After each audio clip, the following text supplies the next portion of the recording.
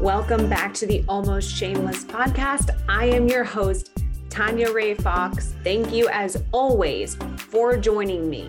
I am back just in time for a very weird week in the NFL season. Today is going to be the first of two podcasts this week. Trying to get a guest for the later run. We will see what happens. But right now, I just want to go over everything that's happened this week so far in the NFL. And, obviously the Patriots were on a bye, so things are a little different from when we went into the bye. I also took a bye week. I went home to Massachusetts and spent time with family for the holidays. I never travel at the week of Christmas, usually because one or the both of us here are working. So, and it's like just insanely, it's just much cheaper and much easier to not travel for the actual week of Christmas. So we flew home and did like 9 days in Massachusetts, did family Christmas with my mom and my sisters. It was awesome. I treated it like Christmas vacation, ate and drank and was merry, of course, got to see some friends. With COVID starting all back up again, we're all being pretty careful, but I still got some good friend and family time, and that was awesome. I am in like full senioritis mode. I don't know if you guys get like this at the holidays, but I just feel like it's school vacation again. And now that the weather in Los Angeles is getting colder and feels more like winter, like I have the heat on in my house now. So I'm getting cozy. I have my cable knit sweater and I'm drinking a homemade green juice because I'm detoxing from said trip. And I have my slipper socks on. I got these from my mom. I asked for them specifically because I have the coldest feet in the world. I'm always freezing. My hands and feet are always cold. I have something called Raynaud syndrome, which is just like poor circulation to the extremities. So I'm one of those people that's always freezing. And fun little fact, my fingers will discolor when they get cold because the blood doesn't go there. So they get purple, but not painful, luckily, just really cold. Anyways, the point of that rant was to tell you that I'm cozy, I'm settled in, and I'm ready to talk about what's been going on in the NFL, what's going on with the Patriots. This is going to be a little bit of a quick hits podcast. I just want to go through kind of rapid fire some things that people are talking about that I want to hit on. I put out a tweet a few hours prior to recording to ask if anyone had questions. There were a few people who did, so I will hit on those topics specifically. They were all very good ones. So we're just going to get started, and I might as well kick things off with the game that happened with the Buccaneers losing to the Saints for the fourth time. Hot stuff coming up. Tom Brady still has not beat the Saints since he became a Buccaneer, and it's starting to seem problematic. Now, in the game on Sunday night, the Saints were missing their head coach, Sean Payton. So defensive coordinator Dennis Allen stepped in to take over. And it was kind of wild to watch because it was the perfect storm for Brady. Again, Brady and the Bucs don't have a great history with the Saints, so they have not earned the benefit of the doubt in those matchups.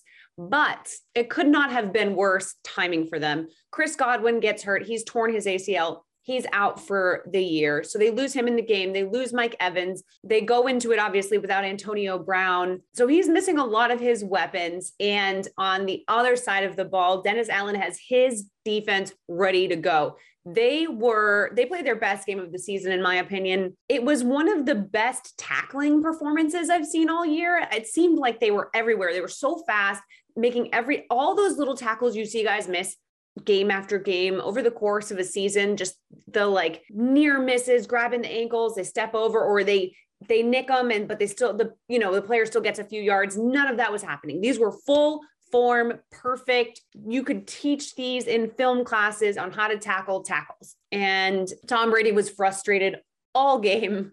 And as he tends to do, there's like one or two games a year where you see pissy Tom Brady come out. And as a lifelong New England fan, I know what that looks like. Sometimes it's whining to the refs. Sometimes it's shit talking with the players. And last night it was sort of all of the above. He got into it with Dennis Allen after throwing an interception. He ran and fumbled the ball. He got into it with refs. As I said, he even threw his Microsoft Surface on the sideline, a la Belichick. Very familiar move. I loved it. I love pissy Tom Brady, and I'm not saying that condescendingly or sarcastically in any way, shape, or form. I think that the reaction when Tom Brady gets mad on the field, and it's been like this for a long time, even going back to the sort of notorious fights with Bill O'Brien on the sideline back when he was the offensive coordinator for the Patriots, him yelling at his wide receivers on the field. This stuff has been going on forever. But the best thing about pissy Tom Brady is that once the game is completely over, once he's out of the press conferences and things like that, it's just over. He doesn't carry it over. He doesn't throw his teammates under the bus. He doesn't whine after the fact. He'll be short with the media, but he doesn't really, it's very concentrated to the emotions in the game and immediately after the game. And if he does hold grudges, they aren't our business, right? Like he just keeps that in his own little voodoo doll bag of tricks for when he has to get motivated in the playoffs or whatever. But for the most part, it's just him getting really worked up. And there's always these reactions after these games from media and fans. It's like classic Tom Brady. Here he goes. He's whining and complaining because he doesn't get what he wants. And it's like, are we the same group of people, the same group of American media and fans who salivated over every detail of Michael Jordan being an absolute psychopath for 15 years in the NBA? Are we the same people that spent all of early quarantine obsessing over The Last Dance and memeing the shit out of every salty little thing that Michael Jordan said? Are we the same people who signed off on him punching teammates and doing all kinds of psychotic shit to the people he played with? And we're going to get mad because Tom Brady's shit talking coaches and referees on it. This is ridiculous. This is the price you pay for getting to watch a GOAT. They are maniacally competitive. They get mad when they lose and when they're made to look stupid, when they can't step up and do what they want to do. Like everybody does it. And when they don't, a lot of times we tell them that they're boring. So I don't know. It just doesn't affect me too much. I do think that the Buccaneers being without Chris Godwin moving forward is going to be an issue. Listen, the Bucs defense isn't as good as they were last year. They still did pretty well against the Saints last night. Hard to lose a game where you keep the other team to 9 points, but they managed to do it. It's still an anomaly. I do still feel like they are contenders, but we will get into a little bit more about who is and is not a contender later on in the podcast. On the same line of pissy Brady, let's just get right into the Patriots and their loss to the Colts. And we'll just get it right out of the way. Okay. Bill Belichick was also pissy after his loss. He actually apologized to media on Monday for how he behaved after the loss on Thursday night, telling them he felt like he couldn't really assess the game until he'd watched film. It wasn't their fault. He was just crappy and pissy about it. And that's great. Good for Belichick for acknowledging that. I don't know that anybody really needed the apology. Just kind of anybody who's interviewing Belichick in a post-game press conference at this point knows what they're in for. But at the end of the day, I do think that there is something to be said for acknowledging the fact that he didn't provide any insight after the game. And this is a big loss at a crucial time in the season, and people deserve to know what he's thinking. So I don't know if seeing Tom Brady lose his shit on Sunday night prompted Belichick to maybe do some introspection. Who knows? My mom posited that to me. She's like, do you think he saw Tom? Who knows? Wouldn't rule anything out at this point, but let's talk about that loss. The big thing coming out of the Patriots' loss to the Colts is this an indication that the Patriots are more pretenders than they are contenders? The great pretender versus contender conversation after a big loss. We all do it. We're doing it to the Bucs. We're doing it to the Patriots. We did it to the Bills after they lost to the Patriots. Let's just look at the situation for what it is. And let's find out if we actually learned that much or saw something we didn't expect on Thursday night against the Colts. First of all, the Patriots had a poorly timed bye. Let's just put it out there. I'm not saying that they should have played better off the bye. They should have. Again, rookie quarterback hasn't dealt with this kind of thing. They had all the momentum after those 7 wins in a row coming out of the Bills game. They were on fire. It was a really bad time to have to take a bye. Ideally, they would have had it earlier in the season and they'd be able to continue to roll right off of that momentum out of Buffalo and into Indianapolis. They didn't. In the middle of the holiday season, they have their bye. This is a team that, again, a lot of the players are young. They're still figuring out how to keep everything going, especially when they're all of a sudden media darlings. They're darlings of the AFC. They've got the number one seed. This is a lot, and you learn a lot about yourself. I have a feeling that there were players on that team that were disappointed with what happened because they know how important it is, how crucial it is to keep the momentum going after a bye week. Players like Devin McCourty, who had an extremely good game against the Colts. Disappointment, sure. I know Jamie Collins said he thinks that they ate a little bit of humble pie after that. Again, it's frustrating to hear that anybody on the team would have felt like they needed to eat humble pie. This is a team that was exceeding expectations and probably should have tried to keep themselves in the underdog role, but that is hard. They were missing Damian Harris and they got behind early. How many times have we talked about this? I will say it until I am blue in the face. This team is defense and the run game. This team is defense and the run game. This team is defense and the run game. Sprinkle in a little bit of Nick Folk, sprinkle in a little bit of Jake Bailey. And those are the people that the Patriots need to succeed on a high level every single game if they are going to win. So they lose Damian Harris. The run game is not as potent. The run defense against Jonathan Taylor wasn't great. In general, the defense wasn't nearly as bad as maybe the whole game would indicate. I thought that they played pretty well, especially in the second half. We all knew that Carson Wentz was going to throw an interception. He did. The thing is, you have to be able to capitalize on it. And the Patriots got into this situation that they've been trying to avoid all season. The situation I've been telling you they'd want to avoid all season, which is they had to have Mac throw too much. Mac had to throw 45, 46 times. And they're not going to win games like that against good teams. They're not going to. And it's not a Mac thing. It is a team thing. I mean, yeah, technically it's a Mac thing, but again, it's not Mac specific. It's rookie QB specific. If you need your rookie quarterback to throw 45 times to win a game, you're probably not going to win it unless something really goes wrong for the other team, unless they make some really insane mistakes. And Mac really needs the balance of the run game in order to succeed at his highest level as a passer. Having said that, the second half of his game and his ability to stay in it mentally was really impressive. There are going to be games like the game Mac had against Indianapolis for rookie quarterbacks every season, more than one. Mental mistakes, issues with timeouts, bad sacks, bad throwaways. That stuff is going to happen. The question is your quarterback going to start to lose themselves, start to lose their focus while that's happening? And Mac, to his credit, didn't lose his shit. He kept it together. This goes back to the things he's been good at since he began this season. He's very mentally and emotionally capable of bouncing back in a way that is really impressive for someone so young. He showed a tiny little glimpse of what might become that clutch gene that we talk about with certain players, the gene that makes you worried to be in the last few minutes of a game with a 7-point lead, 1-possession lead against them. Mac is showing that he might have that. Obviously, time will tell. But right now, I'm actually pretty impressed with how he was able to bounce back, considering the things that weren't going right for him in that first half, and even some of the things in the second half. The run D was struggling with Jonathan Taylor. Not seriously impressed by Carson Wentz in any way, shape, or form. I don't know if other people are seeing things I'm not seeing.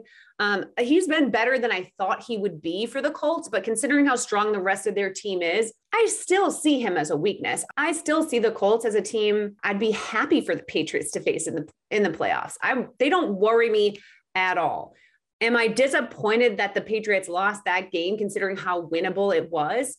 Sure. I talked a little about this on Twitter. This is an issue with moving the goalposts for teams like the Patriots across the course of the season. They go into the season and everybody's like, I'll be happy with 10-7. They've got a rookie quarterback, blah, blah, blah. That's what we're all saying. 10-7. Holy crap. That would be amazing. Then all of a sudden they win these 7 games in a row and they are the number 1 seed in the AFC, and everybody's talking about them as Super Bowl favorites.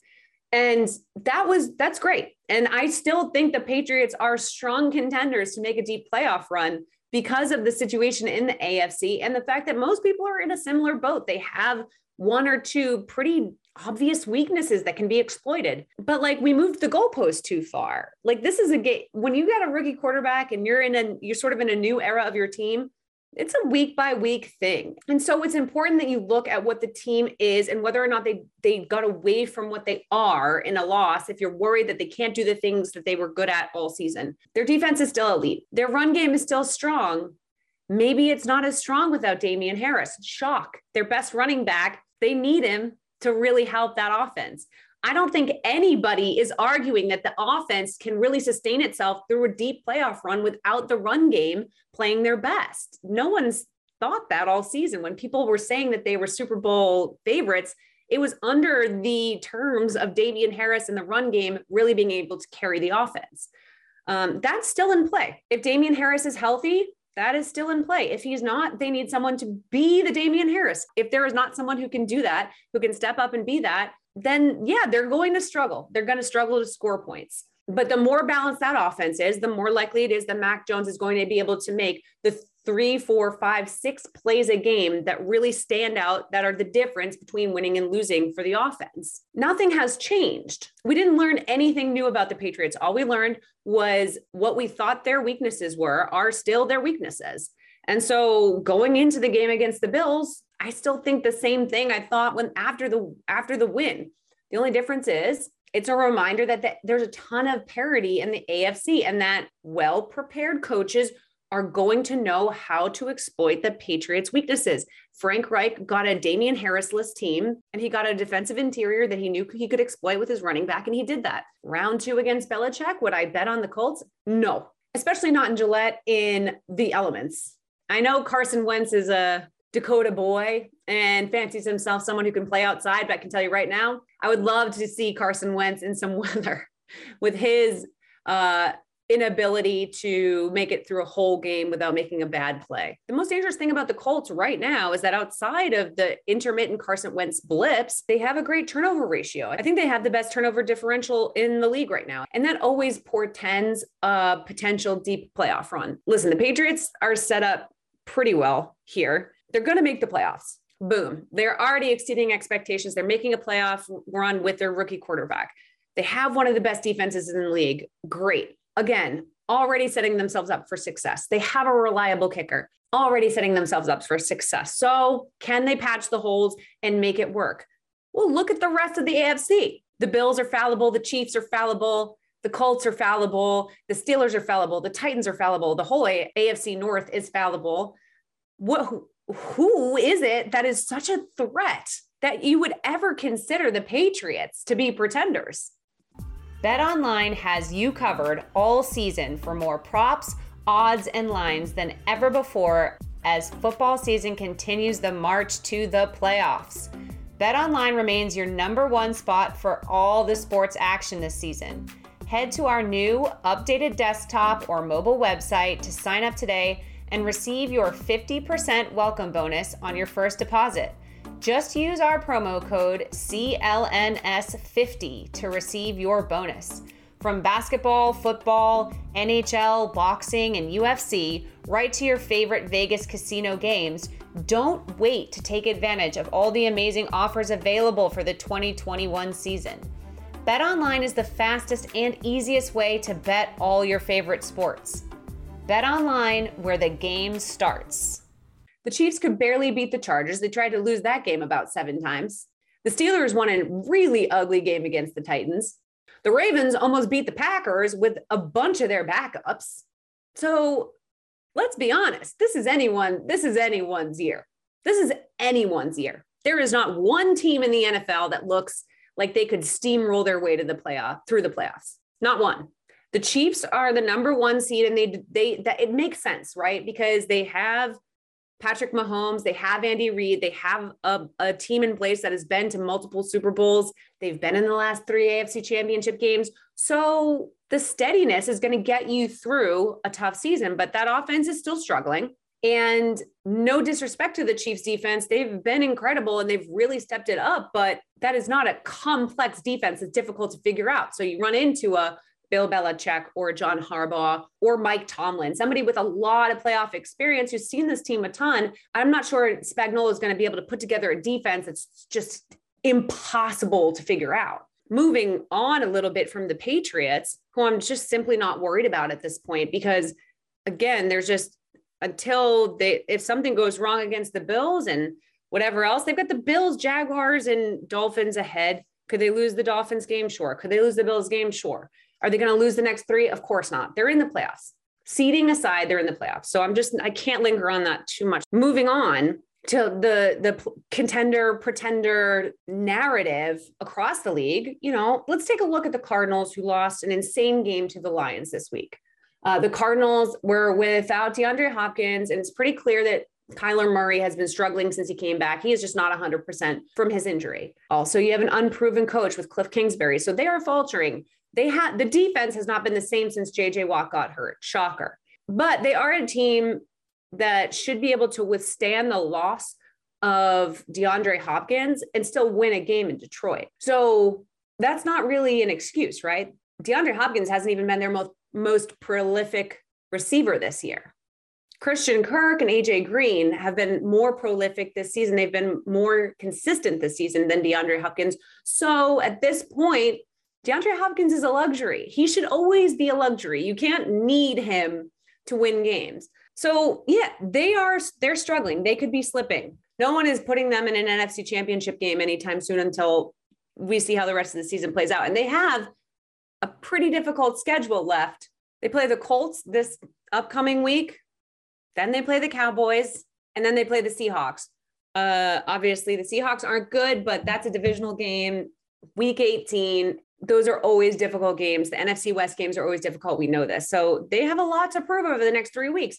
The way things have been going, I would not be surprised if somehow they make their way back into the Super Bowl conversation, or they fall out of it completely and end up, a crappy wild card team that everybody is sort of just writing off. The Packers, like I said, I don't know how impressed I can be right now with the Packers defense that let Tyler Huntley nearly beat them. He was a 2-point conversion away from beating them. We're going to say that they are the scariest team in the NFL. No. Cowboys offense hasn't been that good the last 3 weeks. I think they've been really only scoring about 20 points. That's going to be difficult once you get to the playoffs. Once you get into the playoffs, all games get more defensive. And so it's not a death knell, but you'd like to see them do a little bit better scoring. We know the Rams issues. We talked about the Bucks. The Saints are now in the playoff conversation for real with Taysom Hill and a coach that's missed multiple games from COVID. So what are we dealing with here? Everybody who is above 500 and in the playoff picture is a contender. For real. They're for real contenders, because this isn't any given Sunday season as much as anyone I've ever watched. And in seasons like that, you go back to defense, you go back to fundamentals, you go back to coaching. The Patriots are in a good spot. It puts the Packers in a good spot. It puts the Steelers in a weirdly good spot. It puts the Colts in maybe a better spot than they should be. It puts the Rams in a good spot. And of course, the Bucks still have Tom Brady, and they are the reigning Super Bowl champions. So everybody can keep changing their mind week to week, but I don't think anything's changing anytime soon in terms of us figuring out that one of these teams is going to definitely be a contender. My friend Sean asked me, do any of these AFC teams have an offense that can go all the way? It seems like everyone has an unproven quarterback or is one-dimensional, or there's mistakes everywhere.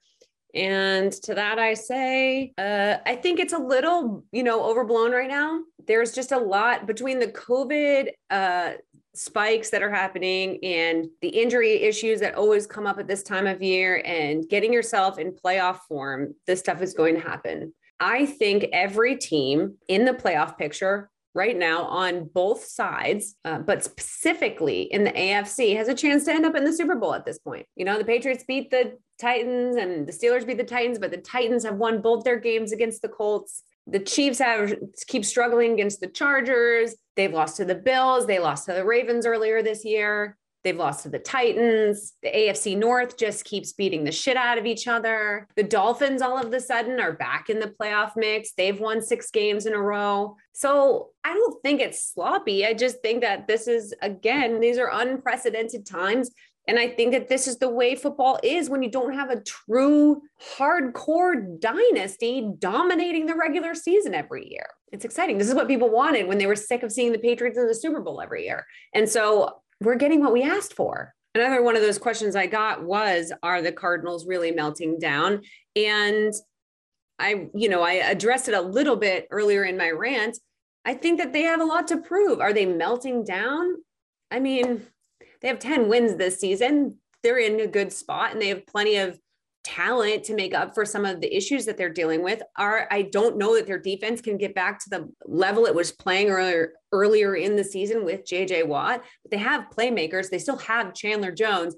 They still have Budda Baker and Isaiah Simmons and the guys who've been standout players. And if they can get DeAndre Hopkins back and healthy, they've got one of the best receiving trios in the league, plus a young rookie with Rondale Moore. And if Kyler gets back on his feet and is able to move the way that we know he can move, then no, I don't think that they're 100% melting down. Cliff Kingsbury remains a mystery. His clock management and his ability to handle tight games at the end, it's still questionable. But you look at a team that talented that was already overlooked and underappreciated heading into the season, and now they've faltered a little bit and everybody's giving up on them. And I think they're giving up on them for the same reason they didn't expect them to be this good or to be at first place in the NFC West to begin with, which is they are an unknown entity. And every team that eventually breaks through was an unknown entity before that happened. The Lions loss was weird.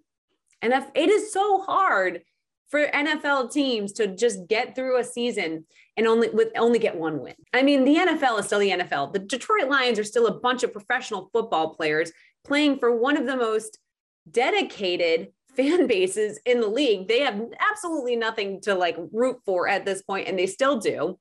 They've got a coach who they absolutely love. So, it wasn't weird that their win was against the Cardinals. Yeah. But is it one of those games that we can look back on and kind of see as maybe potentially a trap game, considering what they've been dealing with? And the fact that Kyler Murray is struggling health-wise? Maybe. It's still a bad loss. I'm not here to excuse it, but I don't think they're melting down. The other question I got that I've addressed a little bit was whether or not the Patriots can win without Damian Harris. And I think the answer is no. Like I said, I don't think that they can win without a really strong run game. And Damian Harris is a big part of that. Now, can they win if someone can step up and replicate Damian Harris's productivity? Maybe. I mean, if you plug Ramondre Stevenson in and he starts getting the majority of those snaps and they try to plug him in and obviously he's going to be used in a little bit of a different way, but if he could replicate the production and they could bring Brennan Bolden and Jakob Johnson more into the mix, maybe. It starts to get a little tricky though. It starts to get a little tricky trying to convince defenses that you're going to be able to run down their throats without Damian Harris and without having defenses stack the box and pulling some of their defenders forward. Mac's going to struggle. Again, keeping Mac passing the ball under 35 times is key. He's going to be his best when the offense is going through the run game. He's going to be his best when those tight ends are on the field and threats to both block and receive. He's going to be his best when the opportunities he gets are the right ones and not the ones he needs to create for himself because the offense isn't capable of doing anything else.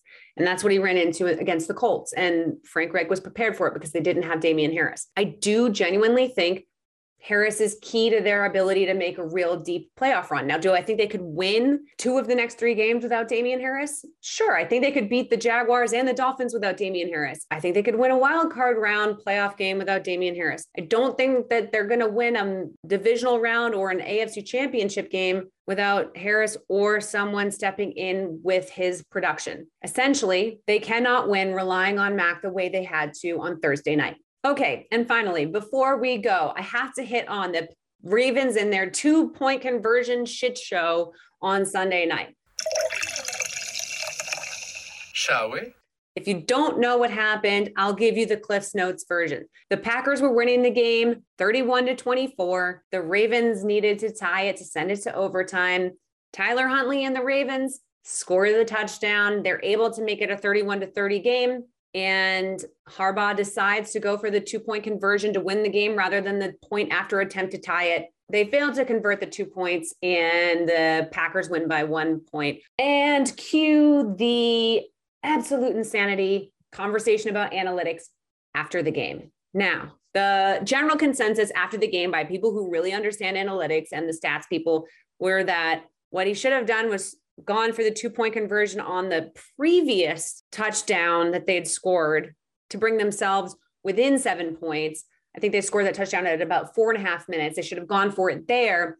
And then had they converted at that point, they would have been able to just score the 6 points with the touchdown at the end and won the game. It obviously didn't go that way. Now, what came out on Monday was a video of John Harbaugh discussing the 2-point conversion attempt.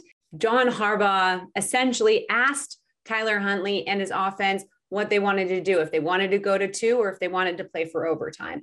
And I'll play you a clip of the audio here so you can kind of hear how the conversation went. You want to kick it or go for it? What do you all think? Now, we can kick this and go to overtime, and we're in good shape. Or we try to win it here, then we just try to keep them out of field goal range. What do you want to do? What is everybody? We can go into overtime right here, or we can go for it. You want to try it? All right, let's try it. So in case you couldn't hear it, Huntley says, let's effing win this, man. And so he decided to tell coach he wanted to go for it. And coach took that into consideration, apparently. And that's why they decided to go for it. Here's the problem I have with this. First of all, if this were Lamar Jackson, I'd have no problem. I'd have no problem with John Harbaugh asking what he wanted to do in that situation. He's one of the best quarterbacks in the league on his legs.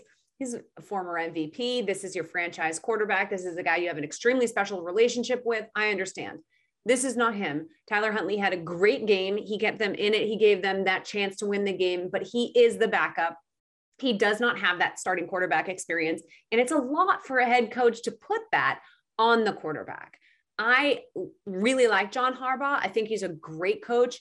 I think he's a guy who players really respect, and I understand why. And I understand even the instinct to give your players autonomy in these situations. However, you are the guy talking to the dudes on your sideline and in your booth, and you are the guy that's been looking at all the analytics. You need to make that call so that you own it, so it doesn't come back on them at all, whether it's mentally, emotionally, in the media, whatever. It has to be your decision. That's what the coach is there for. Now, I might sound like a Belichick disciple in this situation, but it's really true that at some point, the structure of the coaching matters. I like that John Harbaugh is aggressive. I like that he will go for 2-point conversions to win a game if he feels like they are going to struggle if they lose the coin toss. But in this particular situation, you have Justin Tucker. You know you can make the point after. He's done his job. Huntley has done his job by scoring the touchdown. Let Justin Tucker kick the point after, tie the game. Because at this stage of the game, going for a 2-point conversion, even if you consider it a coin flip, which I don't know what the analytics would say, but let's just say it's a 50-50 chance you convert that. Well, it's a better than 50-50 chance that you're able to go to overtime and either get the first possession or stop the Packers on just a field goal. So you are guaranteeing yourself another possession no matter what, as long as you feel like you could hold the Packers to a field goal. If you don't feel like your team can win in overtime, that means you are betting that the Packers are not only going to win the coin toss to get possession, but that you're incapable of even trying to hold them to 3 points so that you can get the ball in overtime. That's just a lot of missed opportunity to find out what your team is made of on both sides of the ball, especially as you're struggling down the stretch to make your case to make it into the playoffs and be taken seriously. They are struggling a ton with injuries. This defense needs to know what they can do and what they can't do and what they need to work on. Put them into overtime against the Packers and Aaron Rodgers if you need to, and see what they can do. I know how tempting it is to say, we could just win this right now. But on the other side of that, you're saying, do you want to just maybe lose this game right now? No chance at a coin flip, no chance for the defense to get their hands on Aaron Rodgers. They had done a good job of double teaming Davante Adams in the game. So they kind of had a blueprint for what they could potentially do. You're just telling everybody, like, I just don't want to bother. And when you're dealing with this much chaos, take the points and don't put the decision on your backup quarterback who's already done his job. I don't know. I don't like to be super critical of John Harbaugh in these situations because I also really respect how he is with his players and the kind of coach that he is. But I think at some point you have to consider that this is a different decision than you would make if you had Lamar Jackson in the game. You don't. And sometimes you need a little luck, and that's what the coin flip is for. And that's what for overtime and your defense are for, just in case you don't win the coin flip. There have to be analytics on the chances of you being able to get your hands on the ball in overtime and potentially win the game with a field goal. You have one of the best kickers of all time. You have the best kicker in the league, one of the best kickers of all time. You know, if you can stop them once, even if they win the coin toss, you stop them once, you have the best kicker. I don't know. That's my rant. I'm going to end the week on that. We hit on a little bit of everything. I know it's kind of manic. Sometimes that's fun. We got to hit on a bunch of stuff and not linger too long. Because again, I think we still have a lot to learn over the next 3 weeks. I will talk to you again, probably a little bit more in depth on what happened with the Patriots and the Colts on Thursday night, a little bit more about the overall picture of the AFC and what people are seeing unfold, how they see the last 3 weeks of the season going. We'll hit on more of that. So for now, I will leave you to enjoy the delayed games on Monday night and Tuesday night. Thank you for joining me. Stay warm. Enjoy your holiday snacks. Enjoy the holiday spirit. Put on your cozy slippers and your cable knit sweaters. Bye.